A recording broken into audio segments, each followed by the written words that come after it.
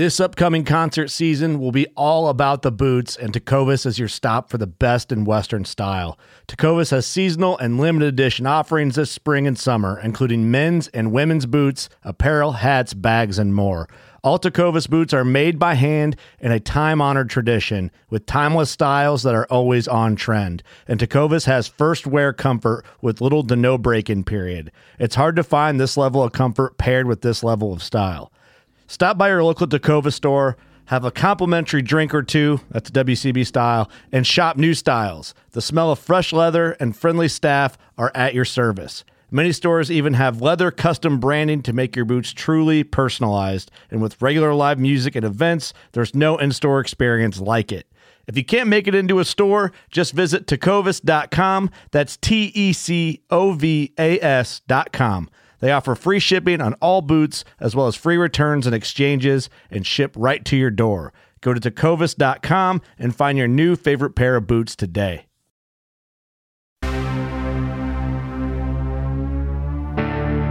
Welcome to Bear Archery's Hunting 101 podcast, where hunters new and old come to learn and find inspiration from stories of hunts gone by. Everyone is welcome to enjoy the outdoor way of life, and there is no better time to start than right now. So let's head into the great outdoors with your host, Dylan Ray.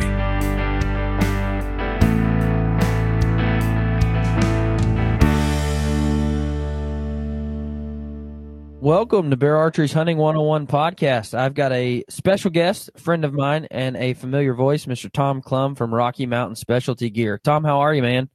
I'm doing good, Dylan. Hope you're doing well, too. Thank you, man. Yes, sir. Are you staying busy in the shop? It is just hit the time of year where we start hopping. Yeah, I'm sure every archery shop in the West anyway, because our hunting seasons are mostly September. July and August is our time to get slammed. So we've just entered that period, so we're hopping. Well, that's good. That's good for you. Good news. It is, yes. If it doesn't happen, we're in trouble. Now, Tom is a special guest because Tom is my personal kind of recurve guru, my coach. I consider him. I'm the one that bugs him with constant questions and stupid questions probably most of the time. But so I'm glad he's always there to help me. But I do want to talk through some traditional shooting questions, but then I also want to get into kind of how that ties in with compound shooting, because here's what I've noticed. And I had somebody call me and they said, "Hey, have you noticed that since you started shooting a recurve, you're way better with your compound?" Mm-hmm. And I said, yes. And they were like, well, where's the correlation with that? And I said, well, this is just my opinion. You can tell me if I'm right or wrong. I said, could I have gotten better? Could I have accomplished the same thing with my compound without going to a recurve? Yes. But what happened when I switched to a recurve was it forced me into thinking through every aspect of my shot. So now when I switch back to my compound, again, I'm thinking about every aspect of my shot. And so it's recreated my shot even with my compound. Now, could I have done that without switching to a recurve? Yes. But switching to a recurve forced me to do it. So is there any truth behind that? Yeah, and especially from this point of view, when you're shooting a recurve, you're under 100% of the weight of that bow. When you're, at holding position. When you're shooting a compound, you're under 20% of the weight of that bow. So you really have to learn to develop better body positions, better skeletal alignment with a recurve than with a compound. And it's a feel thing. It gets to be a feel thing that no doubt translates when you come to holding in your compound. Now you build a better holding position and you build better skeletal alignment that you didn't quite need before. But what you notice is your pin float settles because you're simply in better body positions. You're putting more of the weight of the bow on your skeletal structure as opposed to your muscular system. And there's a better, calmer state of mind when you improve that position, even with a compound, even under just 20% of the weight of the bow. So, thinking about this before, because everybody that always wanted a recurve lesson, but planned on primarily hunting with their compound bow, have asked me, like, is this going to screw up my compound shooting? And every time it's an unequivocal no. This will absolutely help your compound shooting. And that has been the case that's reported back to me every single time. Not once has it been otherwise. I'll say this, though, and this might just be because of my small brain mentality. But I can't I just don't have the mental capacity, or maybe it's the time to put in to being effective with my recurve and my compound. So for me, when switching to the recurve, it took all of me. Like it took. Yes. If I'm Yes. going out to shoot, I can't grab my compound. I have to grab the recurve just because it forces me to have that daily practice. It forces me to have a strict regimen. And then I just don't have I don't know if it's mental capacity or time capacity to switch back between the two. So somebody asked me, they said, are you moving to traditional only? And I said, no, absolutely not. But for the next, however long, for the far foreseeable future, I have to. Because I have to force myself into using that, and I have to, it takes all of me at this time to be effective with it. No, I completely agree. But you've also noticed you pick up your compound and you're pretty much money. I bet. Yeah, that's why I don't like shooting so, yeah, because like we talked about before, you hit it and okay, you expect it to, you miss, you're aggravated with the compound, with the recurve, you miss. Okay, I got to work a little bit more, and you hit it and it feels great. That comparison, you're into that phase completely now. Yeah, There's a giant satisfaction level when you can put one in there with the recurve. absolutely, there is. It took more work to get to that place, and that's not being arrogant or calling anything out, because everything's great in archery. I love, you know, immersing in the entire sport of archery. But it's true. It's just simply true. There's a little bit more of accomplishment to put them in there with a recurve. It takes a little more knowledge. Yeah. When you get instruction with a recurve, it's particularly true that you're going to shoot your compound better. If you treat a recurve as something you want back to your face and touch and go, maybe not. But if you're actually receiving good coaching in a recurve, it absolutely will help your compound shooting. And so I've got 6 Delta McKenzie targets in the backyard, and Nice. they're spread out from 10 to 35 yards. Mm-hmm. And I can go out there and shoot for hours and have fun with my recurve. Yes. But I go out there and shoot 6 arrows and I hit them all in the money spot with the compound. I'm like, well, that was fun. Now it's time to just go inside, I guess, because I'm just done shooting. I made 6 shots on 6 animals and they're all dead, and so it's like, well, that was fun. But I'll tell you, and I don't know if I got to share this with you yet. And I told him I would preference this every time that I ever told this story. I now have a drive to be good with a recurve. I was on the phone with John Dudley, and we were talking about my switch to a recurve, and he said, and I quote, "I like accuracy." Now, what John didn't mean is that you can't be accurate with a recurve. What John did mean is that he can't be accurate with a recurve. So John is by no means putting down recurve shooters. Let me make that very clear. Because he posts pictures of guys shooting recurves and stuff. And so don't start sending me a bunch of hate emails, people, that John Dudley is a traditional hater. He's not. But what he meant by that was that he can't be effective as he wants to be with a recurve. So that is now my driving force to shooting a recurve, because I'm like, well, John Dudley says you can't be accurate with it, so I'm going to sting and show John Dudley. Again, I know what he meant when he said that. Yeah. But in my mind, it's like that's my drive, is time to prove Mr. Dudley wrong. Well, and to me, I'm like looking at a guy with that amount of intelligence and that skill level and that dedication to archery. My gosh, would he make an awesome recurve shooter eventually? And probably not that much time. But you have to have an interest in it. You have to have a drive for it. And he just doesn't. And that's fine. We all like what we like, But my goodness, could he get good? Right? A guy like that. Absolutely, Right? he could. Apply what he does with a compound of the recurve. Oh my goodness. That guy could be But really then he hard make to the beat. rest of us mad. So. Yes, exactly. And then We'll just let him stick to the compound, so it doesn't make us mad. Doesn't make us feel bad about ourselves. Yeah. Now, before we move on, I do got to give a quick thank you to my friends over at Selway Archery. Those guys are absolutely phenomenal. Do you use Selway? Oh, buddy. And I love the Kohlhoffers. Salt of the earth, fine people. Just They great are bunch of folks. The kind of people you like to support with your business too. Absolutely. they are fantastic, and they just released. So when this, well, I can't say they just released. It hasn't released yet, but they have just. I've gotten a sneak peek of it, but they just built a Pope and Young quiver, and it's Oh, got no. Pope and Young branding all over it. It looks Nice. fantastic. It is absolutely incredible.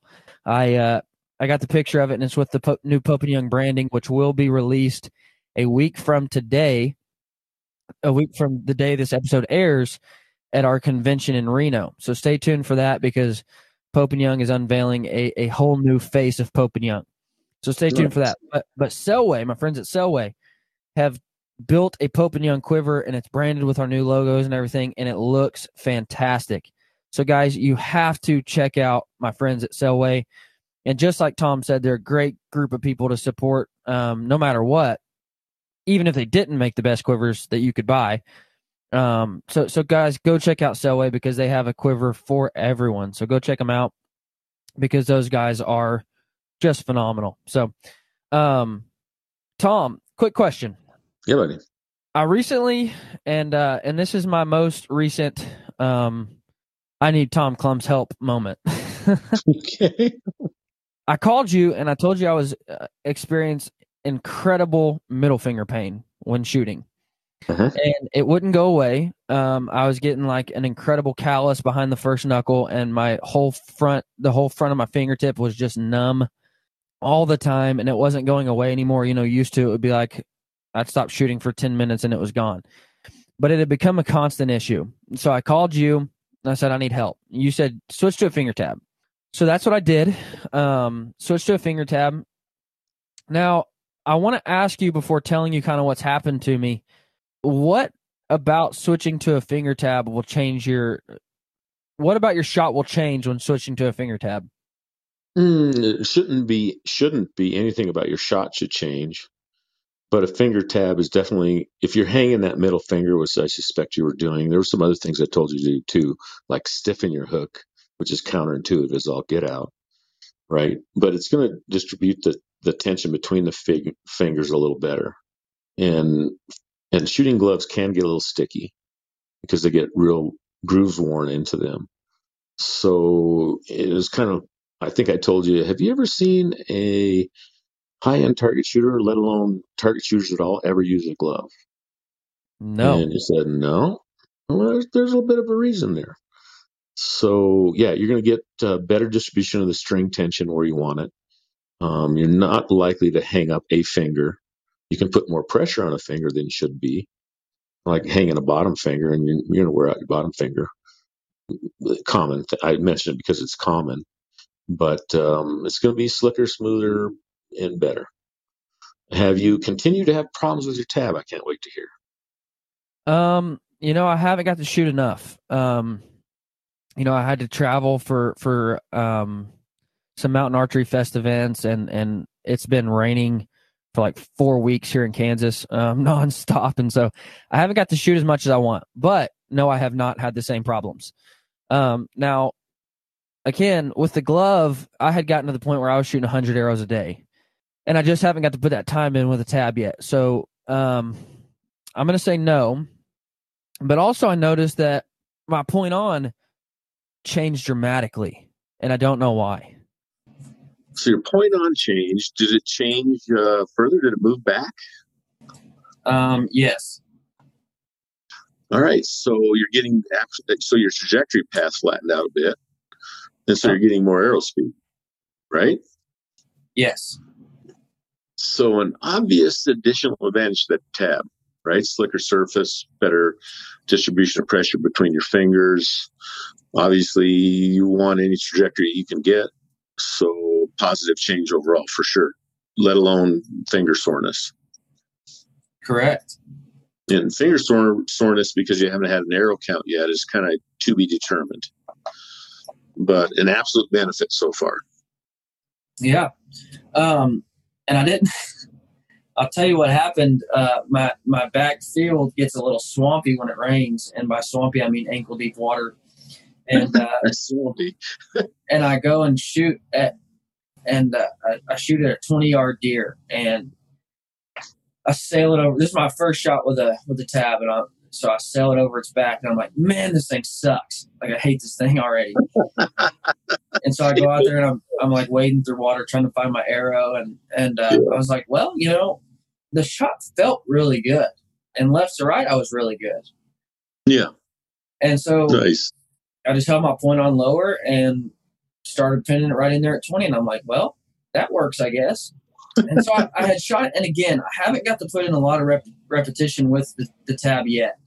But yesterday, I pulled out the glove again and put it back on, and I did shoot a lot better with the glove. Okay. But I think that's just because it's what I know. And when you say better, you thought your group better? Yes, I was stacking arrows rather than them being, rather than a pie plate, I was on a cup. Interesting. Huh. I've got nothing for you. But I will tell you, people develop preferences and a feel. And so that's why there's tabs and gloves. And that's where there's different kinds of tabs. But I'm still at the point now where I don't know if I shoot better with the glove because it's what I know, or because I'm just going to shoot better with it. You know what I mean? Yeah, I suspect it's something a little different. I suspect that when you're running your shots and you're not distracted and you're, like running a shot sequence for mentally hitting all of our marks, we're going to shoot our best, right? And if you're really thinking about that tab sum and you're thinking about the feel, you're really not running your shot. But you put the glove on and you come back into a normal state of mind. I suspect it's more something like that. I can't imagine why a tab would cause you to shoot broader groups. I could think of why it would help you shoot better groups, but not worse groups. Right. So I suspect mentally maybe a little something was going on, but ain't that the fun of it? This stuff is sometimes a little mysterious. I think I've told you this before, and I know I've said it on the podcast before, but I'm getting kind of mad with a recurve, and not mad because it's harder, but my initial want to switch to a recurve was the simplicity in it. Yeah, you pick up a bow and shoot. At least that's what I thought. Yeah. And then you talk to dudes like Aaron Schneider, and they dive into their arrow builds, and you're like, okay, I thought you just got to shoot, Yes. And so I've become like, I don't know, just overwhelmed with the amount of tune that goes into a recurve, and thought that goes into recurve, and discipline that goes into recurve. And you're right, or I was right. The act of going out and shooting is simpler, but that doesn't mean that the art of shooting a recurve is simpler, if that makes sense.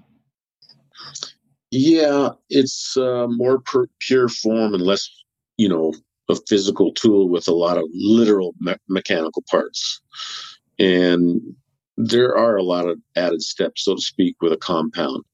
I was talking to Dick Tone, former Olympic coach, really famous guy in the archery world. And Dick hit an age where he had to shoot a compound, physically had to shoot the compound. And it was really fun listening to a guy, a legendary guy like that say, gosh dang it, I hate this compound. There's so much to do. Man, I got to circle the damn peep on the freaking side housing. I got to pick the pin. I got to get this release on the string. Man, it's not with a recurve. I'd slap it on there and I'd just look at something 40 yards and just drill it. And, this is coming from an Olympic coach, by the way, who's just awesome shooter, no matter what kind of archery tool he picks up. And he felt there was a lot more complexity to shooting a compound because of all the manifestations you have to do with the tool itself. If you think of how you mentally run a shot, it's pretty damn similar as far as the mental mechanics of the shot. But now you have this tool where there's a release to hook on, and there's a peep to center with the sight housing, and a bubble to check, and a pin to pick, and stuff like that. So yeah, there's some added complexity into the mental sequence of the compound for sure. So in a way, it's more simple, but in a way, you have to hit the mechanics better because you're under 100% of the way of the bow. Right. Right. So there's a give and take there, but in the end, a bow is a bow, and they should be treated pretty darn similar. Yes, we have a different anchor point. Yes, we got to get a string through fingers. Yes, we have a different aiming method. It might be the arrow sticking out there, which is our single pin sight, instead of this peep and a sight housing and a bubble, et cetera, et cetera. But as far as the physical mechanics of literally shooting the bow, they should be dang near identical. Yeah. And that's why, again, going back to my statement on, recreating my shot with a recurve made me a better shot with my compound. That's why, because the shot execution really should be pretty close to the same. And that's why, then when I went back, again, it was just that, okay, I've completely recreated my shot. And so now I actually have a shot sequence with my compound rather than just draw back and shoot like I always have. And after being under 100% of the weight of the bow, you understand the necessity for great alignment, great body positions, great positions at holding good angles, so to speak. And then you still, when you get under 20% of the weight of the bow, you still feel that and you improve that. And all of a sudden you get a better pin float, right? Everything's more stable than it was before. Absolutely. Well, I think that addresses most of those changes of improvement when you go back to the compound.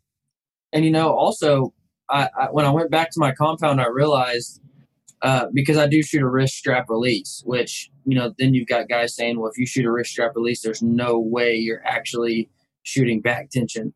And I was always one of the guys saying, no, I do. I execute back tension.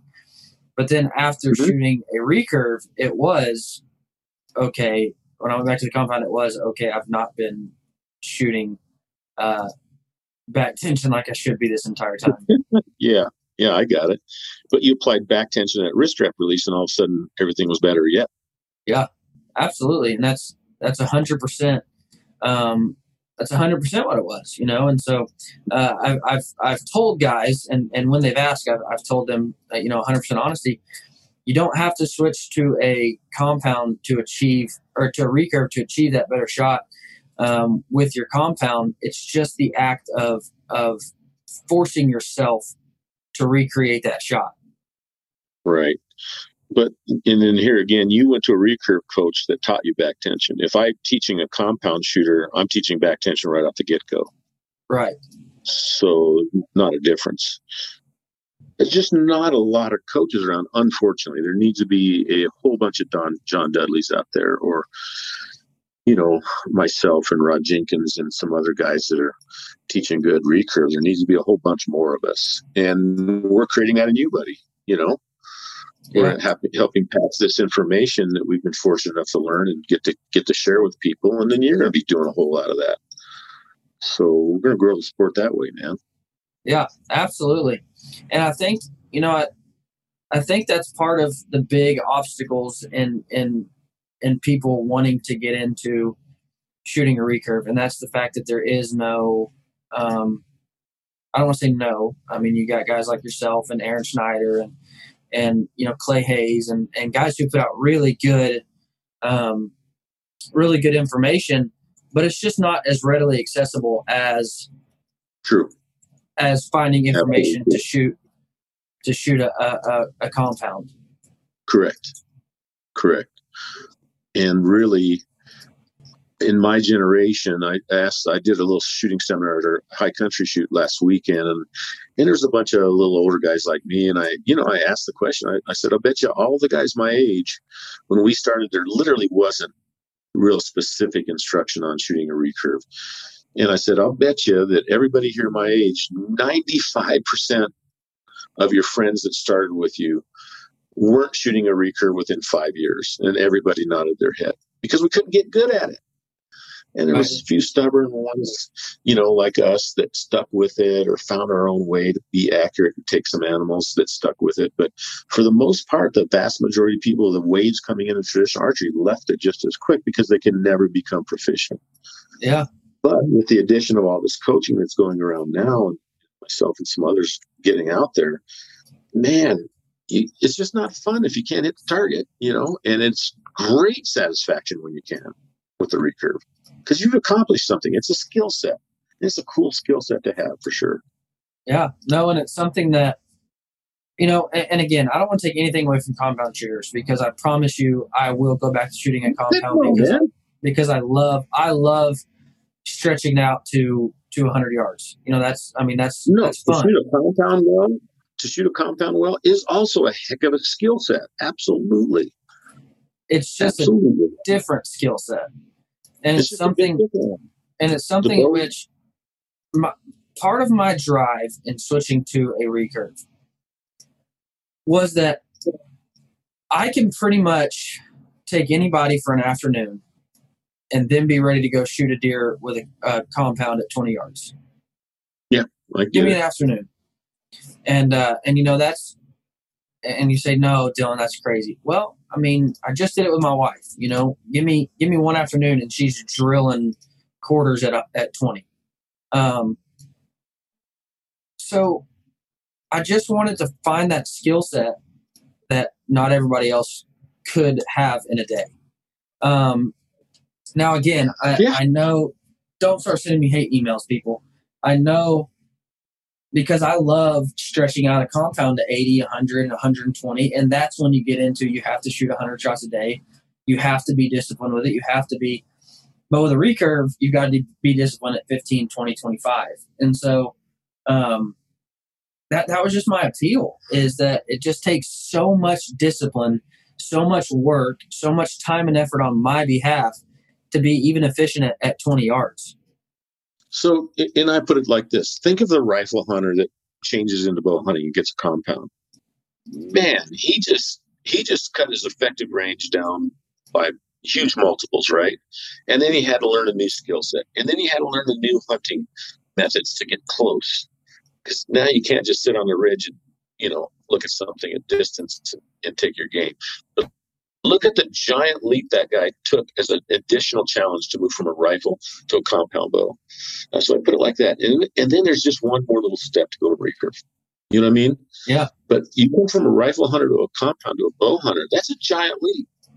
And there's one more little leap to a recurve. That's kind of the way I put it. There's absolutely is. We cut your effective range down in half or to a third again.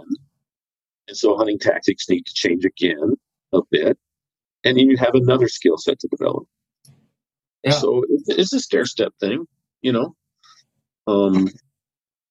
As hunters, most people started with a rifle in this country probably. And it got easy and they said, okay, I want to try this other thing. And then they saw the great advantages as a bow hunter, and they started taking more game. At least I did when I started bow hunting. Yeah. And then the satisfaction level. And then, okay, here's this new challenge. Let's get this stick and string. Doesn't have any of these catching features like the compound. It doesn't determine my draw length for me. I got to do that based off of form, right? And doesn't have a peep and 5 sight pins and. So it's just all cool stuff, man. It depends on what you're like, where you're at the time, and what you enjoy. Yeah.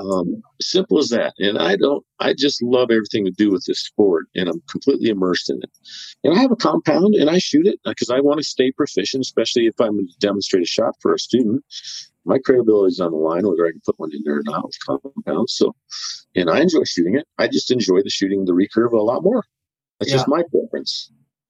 And for me, it's a different level of satisfaction. I get a little more satisfaction out of it. Yeah. And I think that if you were to give it a shot, most people would find that next level of satisfaction with it. I mean, I do. Yeah. Particularly if they're getting instruction and get a little bit good at it. Yeah. Now, have I told you about my hog hunting experience yet? Not personally, no. Okay. I read your story on it kind of. So I'm excited to dive into this because I got a lot of hate mail over this. I got a lot of dudes emailing me saying you need to be effective before you shoot an animal, blah blah blah. First off, shut up. Like I understand all of that. That was not the point of the post. The point of the post was not bragging that I missed. The point of the post was being 100% honest and being 100% transparent in the fact that this is a struggle, this is hard, and it takes work, and I got to work at it constantly, and now it's time to work even harder. So if you email me or message me or whatever on social media, you miss the whole point of the post. But I'll say this. We had hunted hard all day long, and I got sick. I don't know if it was a heat stroke. I don't know if it was dehydration. I don't know. But I had began throwing up. And so at that point, I was like, all right, I'm done. Like, let's go home. We gave it our best shot. And my buddy said, look, we've been out here all day long. We've put in like 8 miles and we're going to get 20 yards from the truck and there's going to be a hog there. And I'm like, shut up, dude. So sure enough, we start walking and we get about 40 yards from the truck and there's a hog. And I'm like, gosh, dang it. Amazing. Now, this was about a 40-pound hog. So the distance between the vitals and the butt are 4 inches, 5 inches. Yeah. I was still shaking. Like I was just threw up and I was weak and didn't feel well. My body was shaking. I was, I was ready to go home. But this was the only shot I was going to get. And on hogs, I don't care if it's a 10-pound hog or a 200-pound hog, I'm shooting it. Heck yeah, because they're yummy. Yeah. So 22 yards away at a 40-pound pig, and I hit it right in the butt. Yep. Now, I can make myself feel better. My buddies try to make me feel better. He's like, dude, you really only missed by, 3-4 inches. And on a whitetail, you still kill that animal. On even a 200-pound hog, you still kill that animal. Yep. So that's one thing a lot of the dudes, the internet warriors, didn't understand. I'm like, dude, I missed by like a matter of a few inches. I didn't. Anyways, and I also didn't want to make excuses. I didn't even put in the post that I had gotten sick and that I had. The whole point of the post was, look, everybody can miss. Get back to work. Work harder. That was the whole point of the post. And dudes just didn't get that. Now, I really honestly thought I had hog hunted there before, and I had killed 2 hogs with my compound in 2 hours, and so I really honestly thought this trip was going to go a lot different. I thought this was going to go. I was going to go down and kill 2 hogs before lunch with my recurve and feel supremely confident, and just know, okay, I can in fact kill animals with this thing. The hunting was hard. The hunting was difficult, and it just didn't go that way. That's fine. It just didn't happen the way I thought it would happen. So rather than coming home with the mindset of, okay, I just did it, I can do it, it's doable, I came back with the mindset of, I got to stink and work harder. Because I feel the perfect reaction to that situation. Because when I go out in my backyard and you got dudes commenting on my post saying, practice in your garden more, blah, blah, blah, whatever. Outside on my targets, I feel supremely confident at 35 yards. Yeah. Which that's my point on. But anything under that, I feel supremely confident in. Yeah. I just didn't make a good shot, sir, ma'am, whoever was bashing me for not making a good shot on an animal. And to your responses to all the emails I got and all the messages I got of, you don't even feel sorry for the hog, you don't even feel sorry for the pig. Well, first off, they're a nuisance. I mean, they're a nuisance animal that destroy our lands. So, I don't have much heartache because I wounded a hog. But, it's just, that's what chaps my hide. And then I make another post later on and basically was encouraging people to shut up. Like, and not even on my own behalf, but it was actually a post. It was actually a post. I got something sent to me that somebody was bashing hunting. And so it was a post put out that hunters need to support hunters because we have so much outside conflict against us. We need to support each other, whether you're a recurve shooter, a compound shooter, a crossbow shooter, a rifle hunter, a duck hunter, a pheasant. I don't care. Whatever you hunt, we all need to support each other because there's so much outside pushback against us. We need to stand together as a family. Well, then you get the same internet warriors and they're like, somehow they loop it back to me missing. And they're like, yeah, you do want people to quit bashing you for missing. And I'm like, for real? Like, you missed it. Like, you just missed it.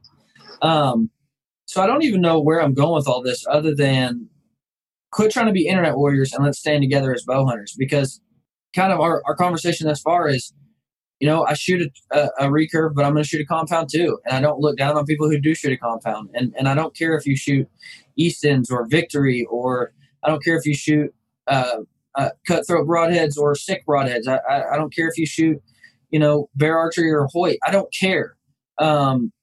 We need to come together as an archery family. And it's not about, don't put me down because I missed. I know I missed. But more so of, don't put me down because of what I shoot. And I'm not going to put you down because of what you shoot. Yeah. I'd like to comment on that. You took a shot that you were confident in and you're quite capable 90% of the time of making, right? And that's kind of my test. I'm not going to pull that string back unless I'm pretty damn sure I can put one right in there. And I'm sure you're the same way. Yeah. And that's the standard for all of us, right? There's one thing for sure, is that we're human beings, and human beings are far from perfect. So we're never, ever, ever, you hunt any time at all, you're never going to be 100% on your shooting. You're going to miss. And then obviously you're going to miss by a little less, and you're going to wound at times, right? And we want to make that as slight a percentage as we possibly can. But I would just invite guys that looked upon that situation harshly to not be quite so self-righteous. Now, maybe they haven't hunted enough to get enough opportunities or shot at enough animals, or to have that failure that comes to all human beings come to them yet, but they certainly will, and it might revise that self-righteous attitude a bit. But self-righteousness is a really harmful thing to carry on to other people and to really suffer with ourselves, because that failure is going to come hard sooner or later for you too. I hate to say it, because we're human beings and we're imperfect. So that's the support among the community. Anybody that's an experienced hunter is going to give you that support, because we've all had failures. If you've hunted much time at all, you're going to have failures for sure. And wounds happen. That is an unfortunate byproduct of our sport. I will still say this, that a wound from an arrow cuts cleanly and bleeds cleanly. If it's not in a spot that will kill that animal is going to heal quite quickly from that wound, as opposed to a bullet wound, which causes hydrostatic shock and swelling and lack of free bleeding and all kinds of problems, right? And infection. So I'll defend bow hunting all day from that aspect, as opposed to rifle hunting, because a rifle hunter might say, well, we don't wound. Well, the heck they don't, because there's a whole lot of fellas that outstretch their ability to shoot. And there's a whole lot of fellas that shoot so dang far away that they don't even go check on the animal, and they have no idea they might have put one through the lungs that ran right over the knob and keeled over. So there's an element to hunters, I don't care, choose the weapon, that aren't carrying a lot of ethics. But one thing for sure, I don't care how high your ethic standards are, you're going to have a wound sooner or later if you hunt a lot. I had never actually, up until last weekend, I'm sorry, not last weekend, it was several weeks ago now, I had never hit an animal with a bow and not killed it. I had hit animals with rifles and not killed them. Interesting. Yeah, an easier weapon to not make that miss. Yeah. And so there is no, like you said, there is no, I'm a rifle hunter, I don't do that stuff. Well, I've shot deer with a rifle and it took them a long time to die. And I've shot, and it was a perfect shot. It's just the resilience of an animal. And I've shot deer with a bow and they expire within seconds. So better be careful about that moral standard. And I had told people, and that's something that I had taken pride in. Now, I take more pride in my shot selection than my shooting abilities, but I had never done it braggadocious. I had never said anything. Oh, I'm so much better than you. I've never hit an animal and lost it. But that's something I had said to people before, that I can no longer say. I can no longer say I've never shot a deer with an arrow that I didn't find. Now I've had deer completely duck my arrows and me not touch them. I want to be able to say that, but you can't. Yeah. And you know what? Yeah. I'm perfectly fine with to say that now. Yeah. And I'll tell you, for those bashers out there, I'm going to tell you, karma's a bitch. I've experienced it, man. I had killed 3 elk. Just 1, 2, 3, bam, bam, bam, 1 arrows, 1. And then I called a big bull into my brother-in-law. This came right in at 17, 18 yards, and he sailed an arrow right over its back. And in my somewhat self-righteous, I've killed 3 elk with 3 arrows self, I said, I can't believe he could miss that shot. Unbelievable, man, the perfect situation. Oh my gosh, what was he thinking? What was he doing? How can you do that? And then proceeded to have myself a missing spree. Karma's a bitch. That's how it happens. It did serve me not well to have that kind of attitude, because those, in fact, those, a little bit better shot, those could have been wounds. Mm-hmm. But you think wounding doesn't happen in nature, and accidents and predators don't put wounds on those animals? We're a predator. We're taking part in this food chain also. And we're doing, as human beings, though, we do carry a lot more responsibility to do it the right way. But by gosh, we're human beings, and we're not going to be perfect every time. Right. And we'll learn, 100% hopefully, right. from every one of those mistakes we do. And this was. So anyway, just consider that. Back off a little bit. This is an unfortunate part of the sport. It's a natural part of nature too, and we're going to do everything we can not to have that happen. But I don't care if you hunt long enough; it's surely going to happen, and we surely are going to feel bad about it, and we're going to do everything not to have it happen again. And so, but it is reality, and I appreciate real people. We talk about Instagram groups, and I really like the guy that shows his failures and then talks about how he corrected the failures, and I learned something from his mistakes too. So, anyway, and that was every myth I've had, every wound I've had, I go 10 ways to Sunday and try to make that not happen again, and work my butt off to not make that mistake again. Yeah, and that was the entire point I was making with the post. But guys just didn't get it, and this was not supposed to be the point of this podcast, but we get off on tangents, and that's just how it happens. But I just want to encourage everybody to stick together as a hunting community, because I wore a shirt to church the other night, and it was a Three Rivers traditional only shirt, and I had a friend, a good friend, I know he's joking, and he said, "This right here is what we call an elitist," and I said, "No." And he knew, he knows me, I know him, it wasn't like, but I also know there are people who actually feel that way. And, I'm not a traditional only guy. I'm an archery guy. Shoot anything you want to shoot. My wife shoots a bear legit. If I was truly a elitist and thought that traditional shooters were better than everybody else, then I would give my wife a recurve, but she enjoys shooting a compound. So that's what she shoots. And if she says, "Hey, baby, let's go shoot our compounds," I'm going to grab my compound and go shoot with her. I just want us all to stick together as an archery family. Now, before we move on, I do need to give a quick thank you to my friends over at Boning. I just got they just released a new pocket quiver, and it's a phenomenal little quiver. It's a hard case plastic quiver that you can slide in your back pocket and hold 6 arrows perfectly for you at all times. And it's not, the reason I like it over like a leather pocket quiver is because my tips don't bang together. They don't rub together in the quiver. They're all separate. They all have a sleeve they slide into. And so, but also I'm a huge fan of all the boning products, their wraps, their veins. I just flexed up a dozen arrows. I wish I had them next to me so I could show you. I just flexed up a dozen arrows with the Fredbear flannel wrap and some red heat veins, and they are just incredible looking.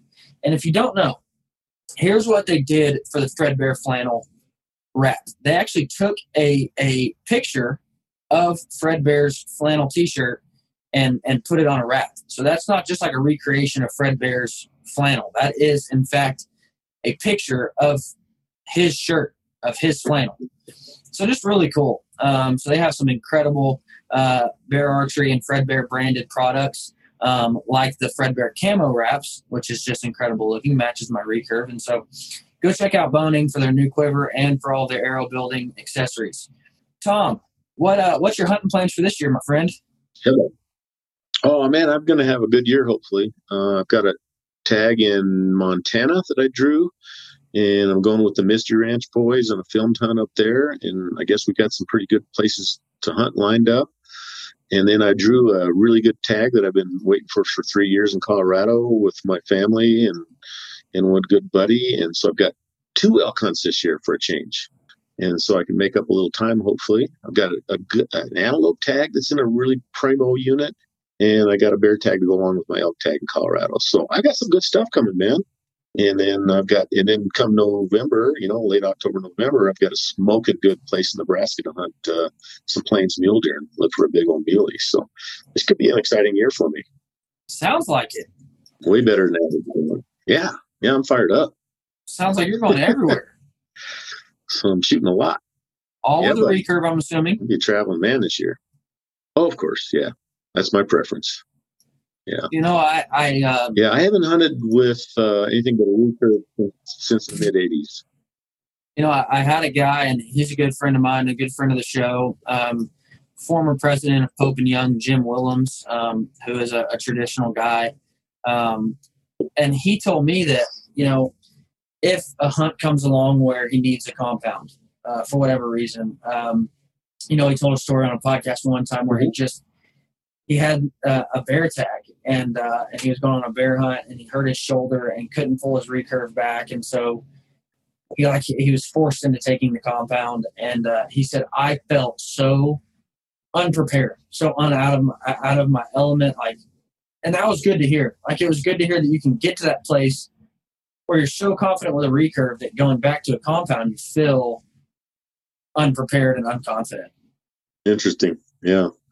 But he just, very interesting. I mean, he's been a recurve guy for, however many years. And so going back to that compound, he's just like, man, I didn't feel ready.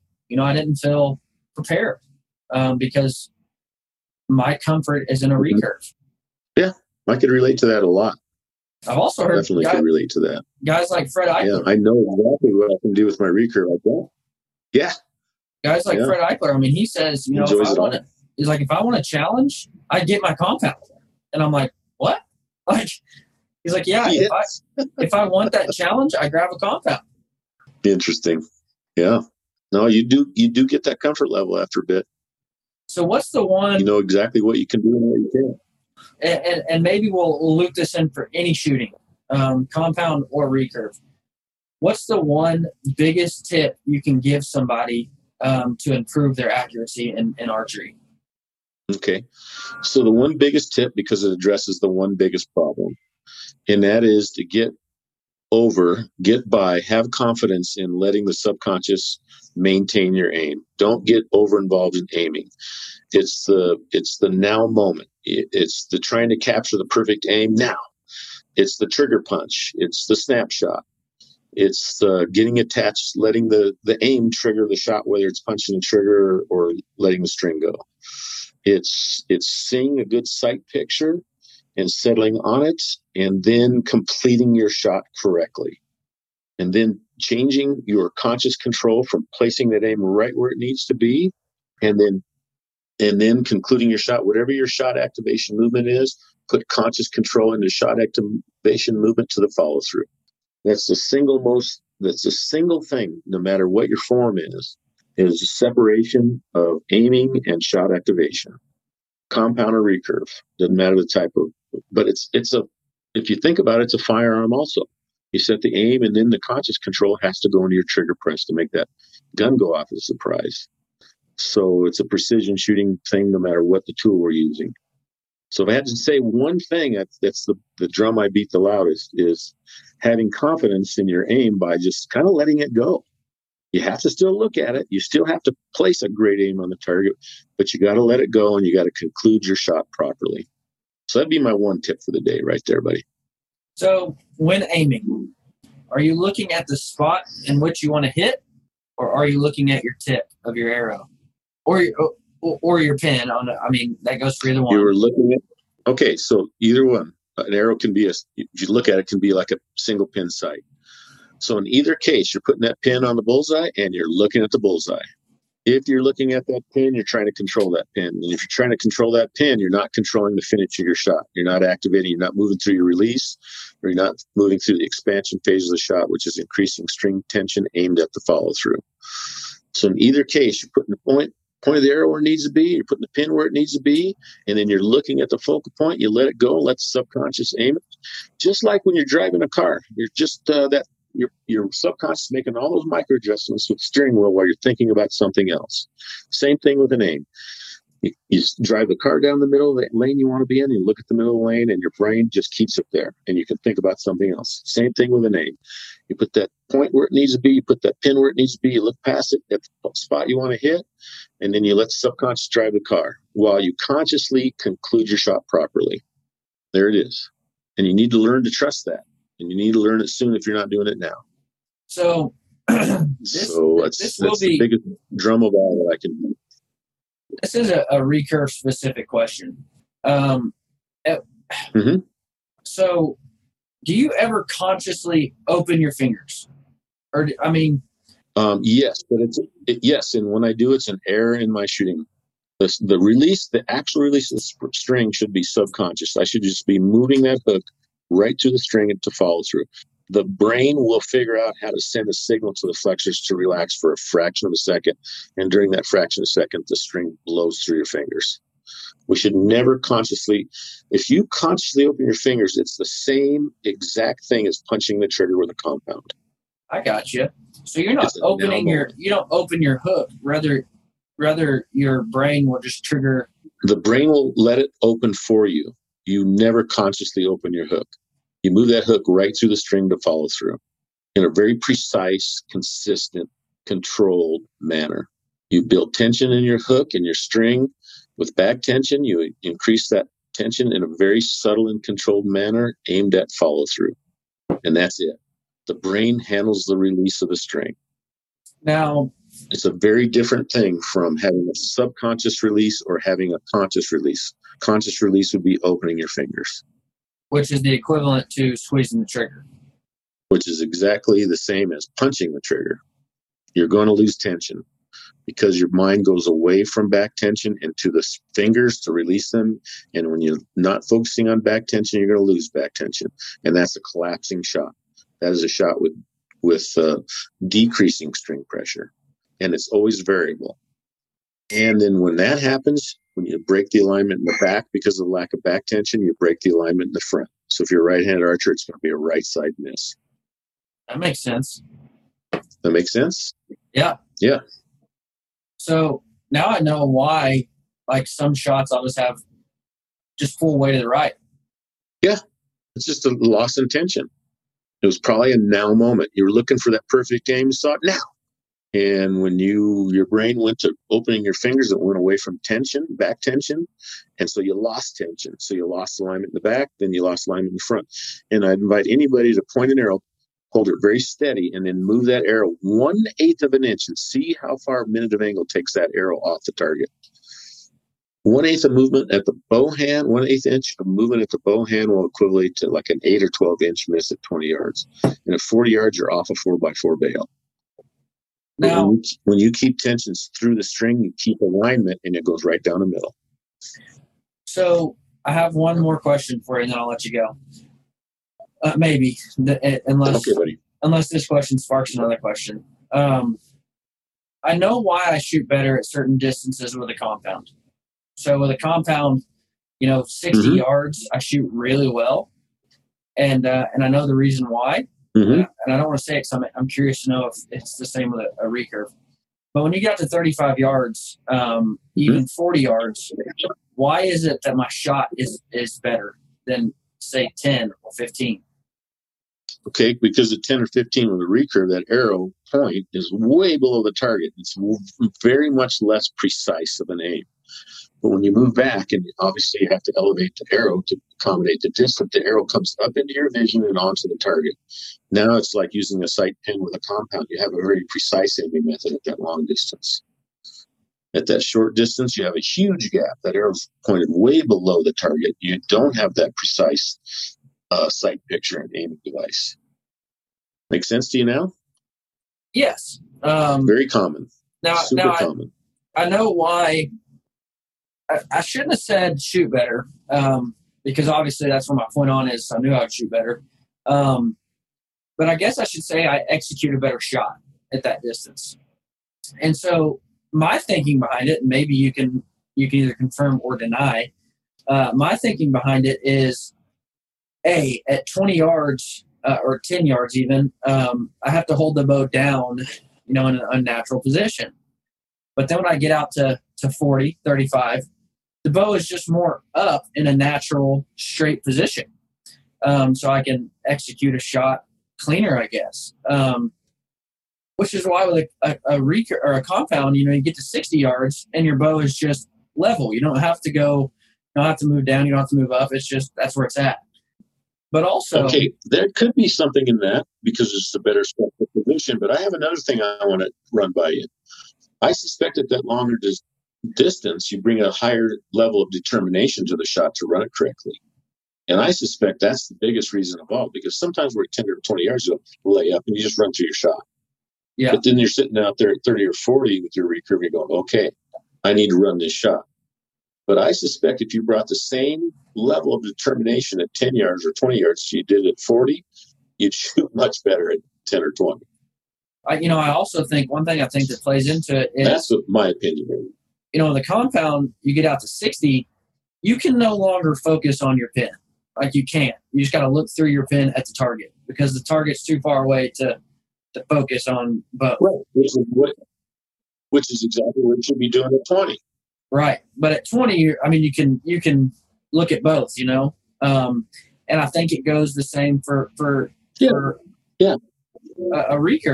At 10 yards, I can pretty well in my peripherals focus on the tip and the target. But at 40, you got to pick one, and so you pick the target, so you shoot better. Yep. Well, good. Yep. I'm glad I now know that. No, I think you're right. But I do think you're right. I do think that if you were to take the same consideration for every single shot, whether it be 10 or whether it be 50, you would shoot just as well at 10. Yeah, in the old days before I learned a lot of this stuff, I got to shoot with a lady named Linda Graham, who's an IBO world champ. And I stayed with the Grahams, and they have 3D course in the backyard. And I noticed that, gosh, when we went to a 10-yard target, her shot timing was exactly like it was at 40 yards. And of course, for me at 10, I just snapped through it and shot it. And I was like, there's a reason why she's not being a world champ. Because she treats every arrow like it has value. Yeah. And it's a habit. It's part of, she's acclimated to working that hard and bringing that level of determination to every shot. And that makes her better. Yeah. No, you're absolutely right. Now, before we go, I've asked this before of you. Fred Bear is big on his field notes. What's one field note you got for us to make me a better hunter? Okay, so we talked about watching last time. Let's talk about slowing down. I talked about that with Danny. He asked that question. He's like, slowing down on everything. Putting more conscious thought to it, moving slower, watching more. If you think you're moving slow on a stock, you might want to think about slowing down even more. You'll push it. You'll find your limit. But when I asked that to my son, who's an exceptional hunter, that was his main thought as a field note. He just slows down in everything, and it gives him more time to think too. And it causes a lot less mistakes. Think about anything in life, whether it's our shot or what we're doing. We try to rush through things, and it doesn't work out very well for us. That is a phenomenal tip. It's a pretty general. Well, it's very good. Yeah. It is general, but a lot of guys miss it. I had one guy tell me, well, when I slow down, I don't see as many animals. And so I worked through this in my mind. You're going to get close to a lot more. I don't know how to properly articulate it, but here's what I think is when you're moving fast, you're just busting animals out so you see them. And then when you're moving quote unquote slow, you're not moving slow enough. You're just busting them out before you get to them to ever see them. So then if you move, you are going to see less animals. Right. You're going to see less butts going over the hill away from you. Yes. Yeah. So yes, you're going to see less animals. So a lot less butts going over the hill away from you. My point I made to the guy was you're slow. Your slow isn't slow enough. So you're still moving fast enough to bust the animals out, but you're not moving fast enough to see them bust out. Now, if you actually go slow, you'll get close to the animals. The key is to see them first. Yeah. That's the whole key if you think about it. Yeah. So I just told him, I'm like, well, you're You slow. see them before they see you. Like, your slow isn't slow enough. Like, that's you're going medium, and now that's the worst of all. Yeah. I mean, now you don't even get to see them bust out. Which I hope that makes sense. But also, do you watch Alone, the TV show Alone? Yeah, I've caught a few episodes now, and I'm trying to catch up because Clay Hayes is on one. And I've only seen the first episode, and I was disappointed not to see more about Clay, and I'm anxious to see the next episode. Yes. Every Thursday night I've been watching Clay. This is what pisses me off. Last night was a new episode, and they ended the episode on Clay releasing the arrow on a deer.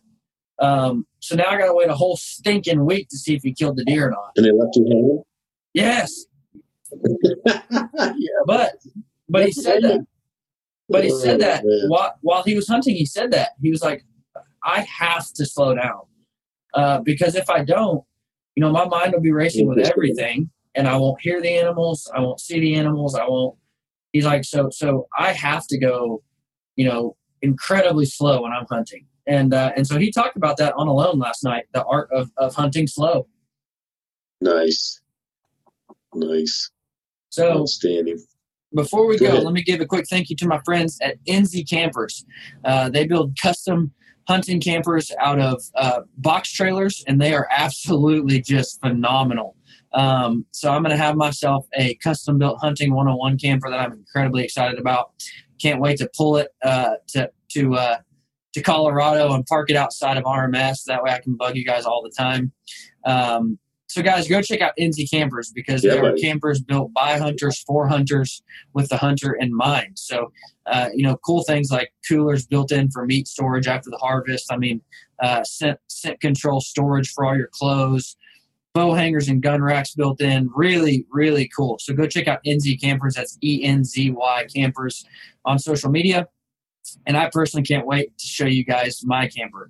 Guys, thank you for listening. Tom, thank you so much for coming on. Guys, you guys have a great week, and get out there and shoot your bow. Quit putting other people's down because of how they shoot their bows.